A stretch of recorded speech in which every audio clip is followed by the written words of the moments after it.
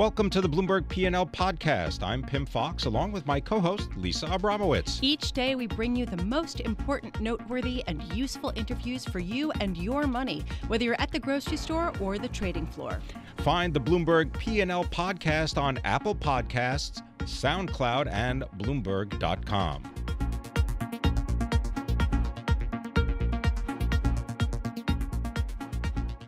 All right, let's find out what's real when it comes to markets. Ben Hunt is Chief Investment Strategist for Salient. They are based in Houston, and he is also one of the bloggers for a website. It's called the Epsilon Theory, and you can follow them also on Twitter at Epsilon Theory. Ben Hunt, maybe just tell people, why is it called Epsilon Theory? That's a great question, Tim. It's great to be here, by the way. Thanks, you and Lisa, for having me. So it's called Epsilon Theory after the standard formula that you learn about, well, what goes into a portfolio, right? We talk about a portfolio and its returns being a combination of alpha. Everybody knows what alpha is, right? That's that special sauce that you bring to get better than market returns. No one really knows what it is, to be honest. But carry on. But it sounds very good in marketing literature. People know what the idea is, correct. and the execution is a unicorn. That's well put, Lisa. And also everyone knows what beta is, which is, okay, I want to get the market. I want to get the returns that the world or the market gives to you. But if you look at that equation, right, and it's always set up as an equation, right, in your textbooks and the like, which is a whole nother thing, yeah. Well, the equation is actually alpha plus beta plus this E term out there, E for epsilon, which is E for error. Right, that in all of econometrics, you've always got that error term that's sitting out there. And the point about epsilon theory is that, well, actually, let's unpack that error term a bit, because it's not just all randomness and what they call stochastic error in statistics. That's where market behavior lives. That's where game theory lives. That's where history lives. That's where market behavior lives. And there are patterns to that. It's not just random. There are patterns. There's a way to get real market information out of that. Right. So that's what I'm trying to explore. All right. So that's a great place to start with understanding market behavior over the past few weeks. A lot of people say that it was the market behavior of computers and that they took over everything and created a big mess, and then humans were left to try to understand.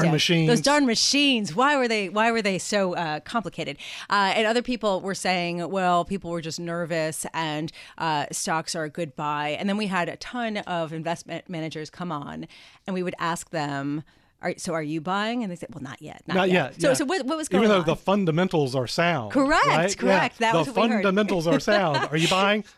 Not so much. Exactly. Every single one. So what's going on here? Well, I'll say this first. A couple of points to your question. First, it ain't the machines, right? It really isn't. And I say that from a perspective of, well, at Salient, we manage about $13 billion, right? So, not a huge fish, but we know what we're doing, and we've got a wide range of strategies. A chunk of those strategies are these systematic strategies, including the boogeyman du jour, risk parity, right? So we've been in this for a long time. How could you? I know, right? And what I think is important to tell everyone about risk parity, I'll use that as the example here. These strategies are barges. They're not speedboats. Right? And they react, they do react, and they react to volatility, but it's historical volatility they look at. And so I will tell you from our strategy, and like I say, we're not one of the giants here like an AQR or a Bridgewater, but the bones of all of these strategies are very similar. So I know what we're doing. I'm highly confident that I've got a strong sense of what those other risk parity strategies are doing. We're not selling on a Monday when the market's declining. We don't even take the VIX, which is what most people think of when they think of volatility. That's a forward-looking thing. We don't even use that. These strategies are barges, and that ain't it. So the question is, what is it? What is it? I'll tell you what I think. What I think it is, because this is what we're wrestling with our own strategies and asset management. In my conversations, I think this is what everyone is wrestling with. How do you invest in a world where inflation isn't going down, but it's starting to go up. How do you invest? Are our portfolios offsides for a world where inflation is increasing, not decreasing? That's a big change. Look, you'd have to go back 30 years to really be in an inflationary environment. And even if you were investing 30 years ago, and I certainly wasn't, I don't know many people who were, even if you were, those muscles, they've atrophied a lot. So I believe so strongly that every asset owner in the world is wrestling with these questions. And when you get an event like that kind of hot wage number we had on Friday, February the 2nd, those wheels start turning. You start thinking, well, am I offsides? Is my portfolio right here? And when you've got a market that has very low, I'll call it volume to it, that has really quite thin liquidity to it, it doesn't take a lot of people changing their minds about where their portfolio sits to have an outsized impact in the market. All right, I'm going to make you dig a little deeper. Good. What is coyote math? All right, that's something I've written about recently, and I like to use these kind of examples from, I'm this dilettante farmer out in the wilds of Connecticut, right? So we have coyotes out there. And you are. You don't look it. I am. And I admire the coyotes, right? Because they're smart, they're clever, they're much smarter than my dogs, for example. My dogs don't even know they exist, right? But they're too clever by half. They're too clever by half. And what I mean by that is the same thing with Wile E. Coyote from the Looney Tunes, always scheming and planning. And that's the case with real world coyotes, but it's also true for the coyotes in our business. Because this business of financial advice and financial management attracts people who are, frankly, too clever by half. All right. So real quick, 30 seconds.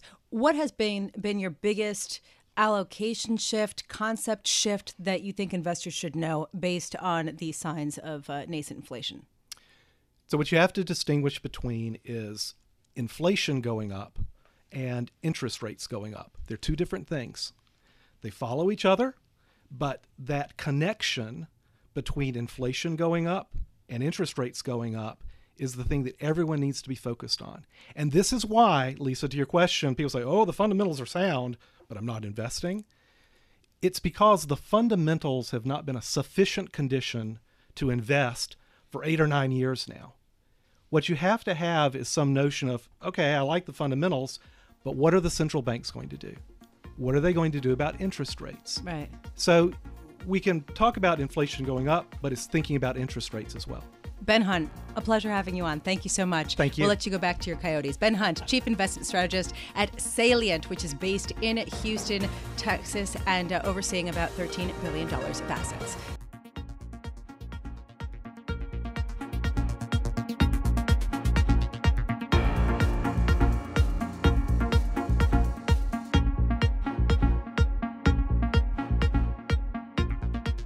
There has been so much focus in the past few weeks on Russian interference in U.S. elections and their encroachments in the cyber world of the U.S. But there are many other state-sponsored actors out there trying to infiltrate the technological ecosystem of the U.S. And here to talk about that is John Hultquist, Director of Intelligence Analysis for FireEye, based in Washington, D.C. He joins us now. John, thank you so much for being with us. I wanted to start with North Korea.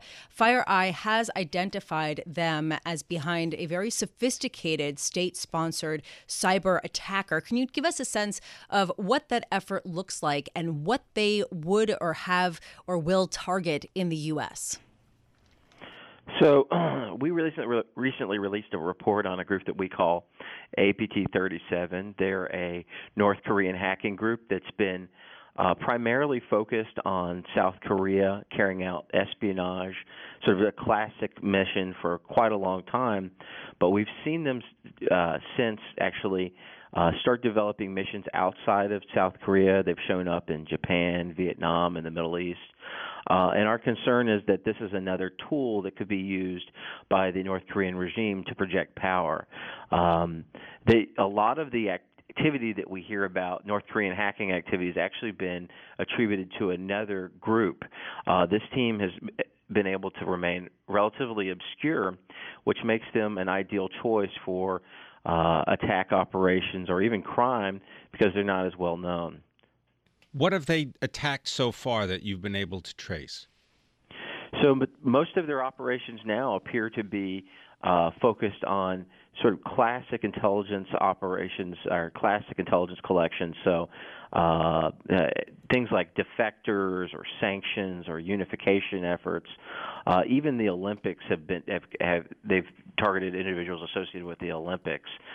So they're right now doing a lot of the low and quiet activity, which is precisely the type of activity we see most nascent capabilities first focus on. For instance, the other hacking groups that are out of North Korea that are very well known first appeared to us as espionage operations, mostly focused in South Korea. So, John, I know perhaps it's premature to talk about whether North Korea will be able to infiltrate the U.S. Cyber ecosystem, but I'm wondering, from your perspective, what areas are the most vulnerable in the U.S., and do any of these sort of state-sponsored actors work together? Do they, do you have a sense of how many there are trying to infiltrate a system at any given time? So as far as working together, we're always concerned that lessons are being passed between some of these countries that have like Russia, Iran, and North Korea that have long-standing relationships in military and move military armaments and the training between them. We haven't necessarily seen that play out from our visibility. Our biggest concern is that they're actually learning from each other, though, as far as their offensive actions go. So each time one of these actors carries out a major attack, a disruptive attack, or more of an influence type of attack that we saw during the elections, each one of them is sort of pushing the edge for the other and pushing the norms and the red lines that the other actor feels now more comfortable operating within. So in that regard, they are sort of learning from each other.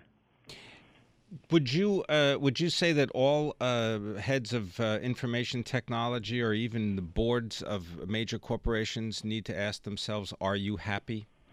And I use that term because that's what you describe something. Tell people about are you happy and why they need to be particularly wary. So one of the concerns that we've had with any North Korean actor is, are they going to carry out some sort of disruptive and destructive attack? And that's one of the tools that we came across with regards to this actor. They do have a destructive tool that could be used in a wiper-type attack. It's a fairly simplistic attack. And it's called Are You Happy? That's the name of the tool. And it's a fairly simplistic attack, but it can have a pretty strong effect on an organization if they can wipe important systems simultaneously, and that's happened on several occasions already. A lot of that is the Russian actors have done that quite recently with a ransomware attack, and that actually caused billions of dollars in damages to the economy. So it's a very real concern. So, John, just real quick here, which organization in the U.S. is most vulnerable at this point? Well, it's because a lot of the incidents focus on critical infrastructure. That represents often the biggest opportunity. We anticipate that any sort of major disruptive or destructive attack would focus on an area like that, and there's been a lot of other incidents that have played out like that. It's important to also remember that critical infrastructure is not just utilities. I think there's people often focus on utilities, but logistics and finance. We got to leave it there, but I want to thank you, John Hultquist, Director of Intelligence Analysis for FireEye, talking about cyber attacks.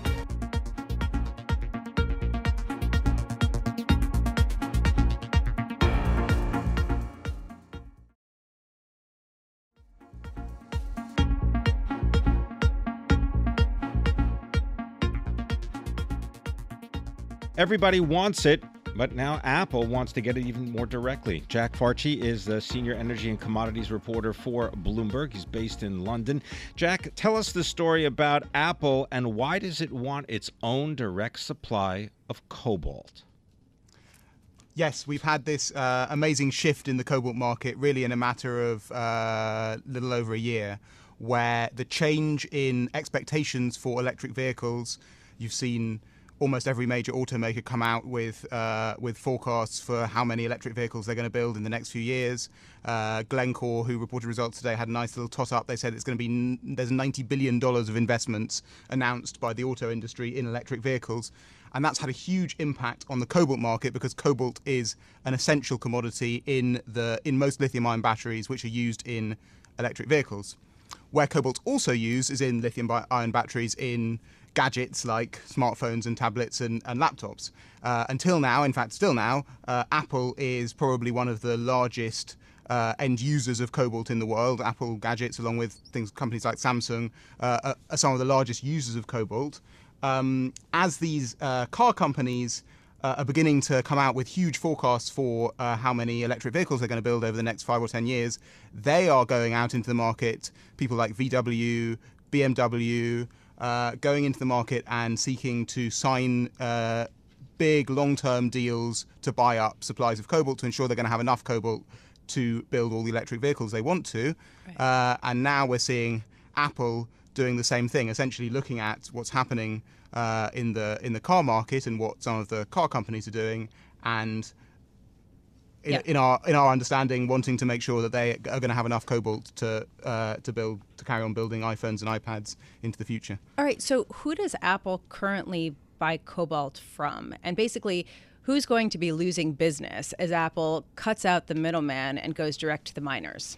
It's not so much a question of Apple losing business. At the moment, Apple would go and buy batteries from battery producers who in turn are buying components of batteries from people who produce those, who in turn are buying the raw materials in a supply chain that goes down the chain. So at the end of the day, Apple is not going to, we don't think, immediately start building batteries of itself. They're it's a question of securing the supply of cobalt for their supply chain, for the companies in their supply chain. Now, cobalt is a byproduct of mining for copper and nickel primarily. That's right. Where does it come from? Well, that's one of the main problems. The vast majority of it, about 60%, two-thirds, and that's a number that's set to grow, comes from the Democratic Republic of Congo, which is not the most, even if it were the most stable country in the world, that would be a pretty significant concentration risk for any commodity. But Democratic Republic of Congo is not the most stable country in the world. They've just announced a big planned increase in taxes on miners, and so that's a big concern. So I'm looking at cobalt prices, and they have skyrocketed in the past few years. I mean, just to give you a sense, from the end of 2016, they've more than doubled. And I'm just wondering, is the actual demand going to keep up with the perceived demand that is driving prices now? I mean, in other words, is Apple going to lock in prices that are much higher than what you might be able to get later on? That's a very good question. I think from what we have heard about the discussions that are going on in the market, it's not so much a question of locking in prices as locking in supply. So probably the deals that are done, not just talking about Apple here, but VW, BMW, the big car companies, some of the battery makers like Samsung SDI are also saying that they're seeking long-term cobalt deals. They're probably going to have a floating price. So it'll be whatever the market price is. It's more a question of locking in supply. Whether the price stays at this very high level is another question. If the shortage that some people are looking at and fearing for the future does materialize, then you'd have to say that prices would go higher. But that's several years down the line. I'm surprised that they're not locking in a price for a long-term contract. It's very hard to lock in a price in the cobalt market where it's gone through this kind of real complete paradigm shift because of electric vehicles. So the price has tripled, as you said, in the past 18 months. Who knows what the right price is? Yeah, it's very hard to say. You know, you take 5 different forecasts for what electric vehicle production and sales are going to be in 2025 or 2030, and they're wildly different. So who can tell you what the correct price for cobalt in 5 or 10 years' time? Nobody can. Jack Farchy, thank you so much for joining us. Jack Farchy, senior energy and commodities reporter for Bloomberg News, coming to us from our London bureau. You can find his story on the website Bloomberg.com or the terminal itself.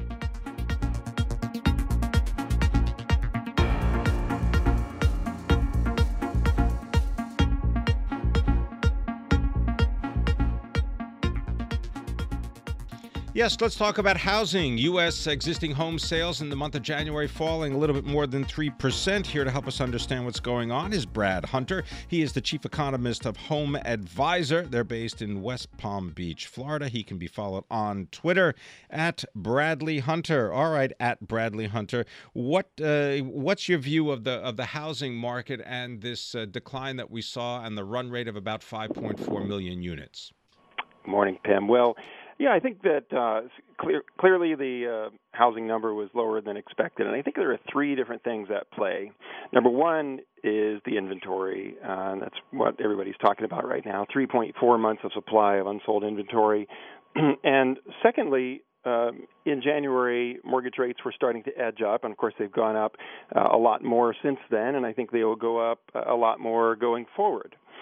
And the third factor is that prices were up also in this reading. And I think that the rate of home price appreciation is going to slow. So, Brad, HomeAdvisor helps homeowners figure out how to renovate their homes in an effective manner, correct? Yeah, we connect. We're the marketplace that connects homeowners with the pros that they need to get their projects done. So can you give me a sense of what you're seeing from that perspective and what it tells you about the sort of mental state of homeowners? In other words, are they looking to invest in their homes and expand them because they don't want to move out? Or are they investing in their homes in order to sell them at a higher price? Can you get a sense of that? Yeah, sure. Well, we just talked about the low inventory situation, and it's actually part of a vicious cycle. Low supply of homes for sale causes people to stay frustrated and have trouble getting the home that they want. So some of them say, I'm just going to stay put and remodel the house that I have. A lot more people are looking to move because they're tired of their current home, according to research from NAR, than people who are moving for a job that's in a different area or what have you. So that further reduces inventory because people stay put, and then the cycle just lather, rinse, repeat, right? The other thing that I'm noticing is a trend that I'm calling nesting is investing. There's all this stock market volatility, and I think it's going to drive some people to say, you know what, instead of staying fully invested in the stock market, I'll pull some of my chips off the table and maybe go ahead and reinvest in my home and expand or improve the property, and that's a pretty safe investment in terms of any risk on the downside. Brad, you note that the size of home improvement or renovation projects is increasing. Expand on that. Sure. We're seeing more what we call major renovation projects. Our year-end survey actually showed that most home improvement companies and professionals saw an increase in the size of their average job, whereas only 5.8% reported a decrease in the average size of the job. So people are taking on projects that they had deferred years ago. Now that the economy is stronger and, more importantly, their equity in their home is much higher, they're saying, okay, you know what, it's time to do that kitchen update that I've been wanting to do, or it's time to turn that basement into a man cave or into a rental unit or redo the garage or the tile or whatever it is that they've been wanting. So they're taking on more discretionary projects, more of what I call lifestyle projects. I'm wondering, Brad, which parts of the country are seeing the fastest rates of spending on home improvement? For the past few years, it was the markets that were seeing the greatest increases in home prices and therefore homeowner equity. So San Francisco, San Diego, New York, Miami, Seattle, Portland. And now it's starting to shift. Those markets are starting to kind of slow down because they've had these very, very rapid increases, and it's starting to slow down. And so now that some of the interior markets and second-tier markets are starting to take off in a big way. So Milwaukee, Columbus, Tampa, markets like that are starting to see very strong growth. And I've been working with the Harvard Joint Center on housing studies, and they are predicting strong growth in those kinds of markets, and I'm going to continue to watch those with them. So, Brad, does that imply to you that prices in the big cities that you mentioned are going to stagnate while they continue to accelerate in the more central parts of the country? Right. So I think what we're going to see is these continued increases in homeowner equity. We've seen already a doubling in equity in the country in the past 5 years. That's huge. And so the markets that have already experienced a big boom are going to just taper down, but the rest of the country is now just playing catch up. And just quickly, Brad, any change in where people are going to be buying homes because of changes in tax laws and the deductibility of interest payments? Yeah, I actually don't think that the tax law change is going to have a huge impact on the aggregate home sales numbers. It could shift the mix geographically or even across the different strata. For example, the luxury home buying population, if you will start to enjoy higher after-tax income, which will help home buying and remodeling at the high end and in the expensive markets. And the rest of the housing market won't be affected very much either way, in my opinion. Brad Hunter, thank you so much for joining us. Brad Hunter, Chief Economist for HomeAdvisor, which is based in West Palm Beach. We will continue tracking the housing data that we just received, as well as the auctions later today of U.S. Treasuries. Thanks for listening to the Bloomberg P&L podcast. You can subscribe and listen to interviews at Apple Podcasts, SoundCloud, or whatever podcast platform you prefer. I'm Pim Fox. I'm on Twitter at Pim Fox. I'm on Twitter at Lisa Abramowitz1. Before the podcast, you can always catch us worldwide on Bloomberg Radio.